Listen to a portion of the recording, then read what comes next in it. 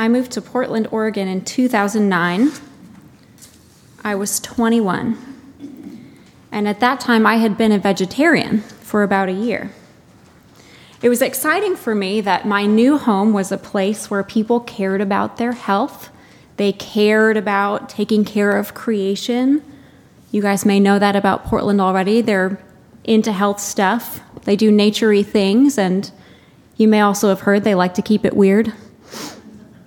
So one day, I walked to one of the street markets a few blocks from my house, and I came upon this veganism booth, and I decided to stop in. I was happy to talk to the guy there and was excited to tell him I'm already a vegetarian. We're on the same team. I was surprised to find that, newsflash, he did not think we were on the same team. My eating eggs and cheese was a real block for him, even a moral dilemma.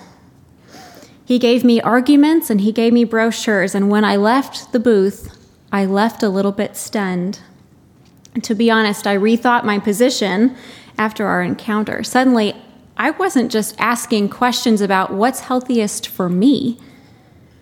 I was asking, what's best for other people? Was I eating sustainably? And would it really be better for everyone if I became a vegan? I left the encounter asking different questions. Believe it or not, in today's passage in 1 Corinthians chapter 8, this is one in which the Apostle Paul is asking those same questions.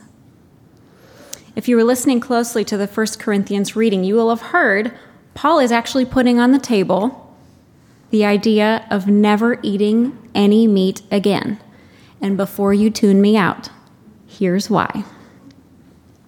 When Paul writes this letter to the church in Corinth, eating meat that has been offered to idols has become a really big question for the Christians in Corinth. This dilemma of eating meat offered to idols seems far off for us, but was probably a daily issue for people living in cities like Corinth. From our reading of 1 Corinthians, it seems that there are two sides to this argument. The pro side being there is only one real God, so why be offended that this meat is offered to a God that's not even real? And the against position being, we used to worship that false God, and this feels wrong. For people buying meat at the market, there's probably not a clear-cut way to know if it's previously been offered to an idol. But of course, that's not really a problem for the poorer Corinthian Christians. They probably don't have money to buy much meat. And then there's the issue of offering meat that's served in actual temples. What we learn from scholars is that they were often dining rooms within the temples of the gods people worshipped. And wealthier people would have regularly been invited to normal social functions there. Parties and celebrations would not only have served meat that had been offered to idols, but these parties were held in the temples of those false gods. Of course, for poorer people, these are probably parties they're not invited to. So you can imagine how scandalizing it is when another Christian chooses to go. What we're saying is this may have mostly been a problem for people with privilege. And if that's the case, we might be able to compare this problem to our first world problems. You know what we call first world problems. Things like being on a wait list for a library book, i.e., a free book from a conveniently located public library. Or worrying about the level of our phone charge. Can I really finish that podcast before we get home, or is it going to die? And of course, the rage we all feel at our office printers. First world problems. They're money problems. In Corinth, this idol meat issue is one of the problems that especially people with some money might face. So it's possible that the weak Christians referred to in the passage are not just the believers with overactive consciences who always feel guilty about everything, but poorer Christians, scandalized by richer Christians, whose socioeconomic status has brought them challenges to discern that poorer working Christians simply have not faced. Wealthy, privileged Christians and poor, scandalized Christians divided. The church in Corinth is truly a divided church and probably needs to come and take Katie Bradford's elective conflict resolution class, because idle meat is one of several things that is threatening their unity. They're divided on eating practices, as we see here, but they also can't choose which of their leaders is most important, Paul or Apollos. Their worship services are, get this, Presbyterians, disordered. And they're also suing each other in court. Did I mention their sexual ethics are MIA? So if you are looking for some interesting Sunday afternoon reading, 1 Corinthians is your book. Their church is what you might call a hot mess. And that's why Paul writes this church a letter, which is our book of 1 Corinthians. It's a letter in which Paul contrasts the stereotypes people have taken for granted. Like, what is wise? What is foolish? Who is wise and foolish? Is it wise to follow Christ, or is it foolish? Who is weak? Who is strong? What is permissible and what is beneficial? Paul masterfully contrasts these common tensions throughout the letter, and Paul meets the questions that they've been asking. To eat sacrificed meat or not to eat sacrificed meat? That is the question. If there are any vegan Christians in Corinth, the question is not applicable.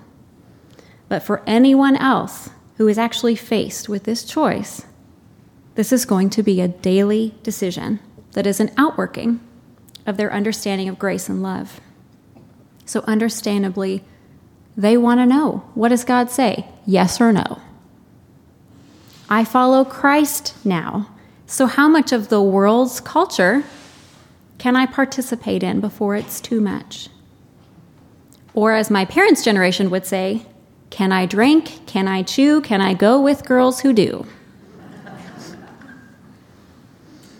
Recently, and for many years, Christianity did quite a bang-up job of going way above and beyond the 10 Commandments and outlawing all sorts of behaviors. People would know that we are Christians by all the things we said no to. So many wonderful things were put just out of reach, and sometimes that's called for. Some things, even today, merit a clear yes or no. But for those gray areas, it seems that time has taught us as Christians that we ought not to be so quick to always jump to yes or no. In fact, the answer that Paul gives the church he writes to is so much less and more than just a yes or no for gray areas. Instead of yes and no, he gives them new questions to ask. In effect, what he says to this church is, forget what you think you know and learn to ask yourself questions. Stop asking me what you can get away with. And in the presence of God, ask yourself these big questions. Are you free enough to eat that meat? If you are you also free enough to say no? Are you free to say no to social pressure? No to your own privilege? Or are you now so secure in Christ that you don't even have to ask how free you are anymore? Are you now so free that you can ask how to love your neighbor as yourself? Beyond the can I question, or even should I question, as one of my old professors used to say, it's easy for us Christians to get too shouldy. There is a better question. Knowledge puffs up, he says. Love builds up. So the question becomes, what is the law of love asking of me right now? And this much better question helps to clarify my basic orientation? Am I basically oriented to myself and what I consider to be my rights? Or am I oriented to the demands of love? This question about love is much better because it's otherwise too easy to make this seem like this is really an issue concerning the body rather than an attitude of my heart. Too easy to make it about meat or animal products or alcohol or what we say yes and no to rather than who. Paul is incredibly good at understanding what goes on in the depths of a human. It's true. He zaps right to the core of the issue. Paul is also exceptionally good at being intense and the kind of guy who could ruin a lot of dinner parties. But most importantly, he is quite gifted at seeing the big picture of God's motivating love in our lives. Love is the why in every decision. Paul reminds the Christians in Corinth that they are not friends. They are family, and they ought to take that seriously. He says, love the brother or sister next to you as much as you love yourself for the love of God. We ought always to say yes to the love of God and neighbor. In our Logo 6th grade Bible study last fall, our big theme was, what does it mean to be a servant leader, someone who leads like Jesus? And one of the ideas we came back to a few times is this: what you need is more important than what I want. And we use this little sign. What you need is more important than what I want. Your needs are more important. If I'm going to be like Jesus, I will put your needs before my wants. Paul says to Corinth, it is the strong and privileged who need to ask whether or not some of our wants and some of our freedoms that we hold so tightly have become idols in themselves. Freedoms that we have 100%, no doubt, but that we ought sometimes to lay down for the sake of the vulnerable. Their needs before our wants. Our second reading today from Galatians 5 says it this way: for you were called to freedom. Brothers and sisters, only do not use your freedom as an opportunity for self-indulgence, but through love become enslaved to one another. For the whole law is summed up in a single commandment: you shall love your neighbor as yourself. This is the law of love. A law that says a great many things are permissible, but not everything benefits and builds up. The meat eating is optional. The love of the person next to you is imperative. That relationship comes first. It is important, and Paul does not seem to be arguing this. It is important that we experience the joys of the great freedom we have.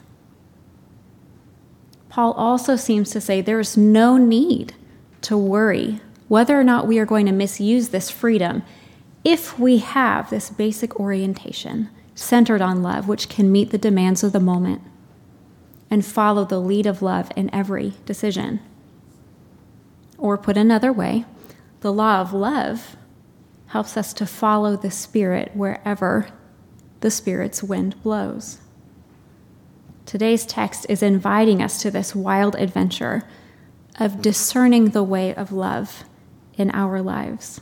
What is the law of love asking of me? See if you agree with this, but I'm just going to say it.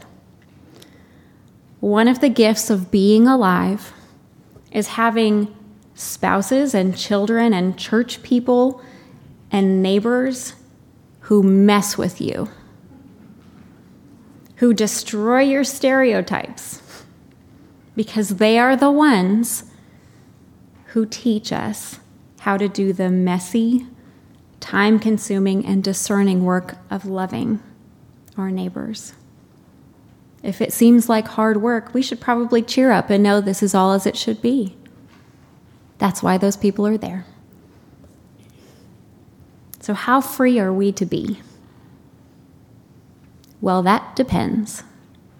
How free was Christ, whom we follow, the one who could boast the riches of God the Father and yet sacrificed every right he had in order that some may be saved? How free are the grace and love we have received?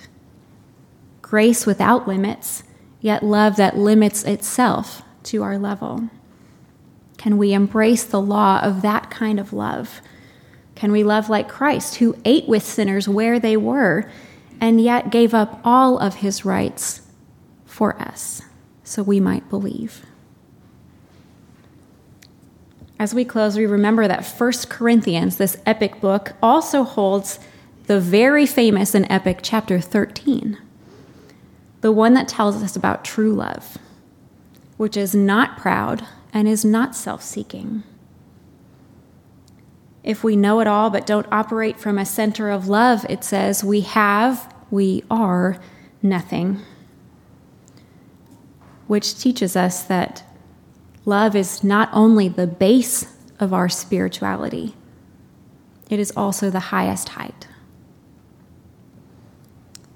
Even knowledge, Paul will go on to say, has an expiration date, but of the things that will remain, the greatest is love. May we give love our greatest attention.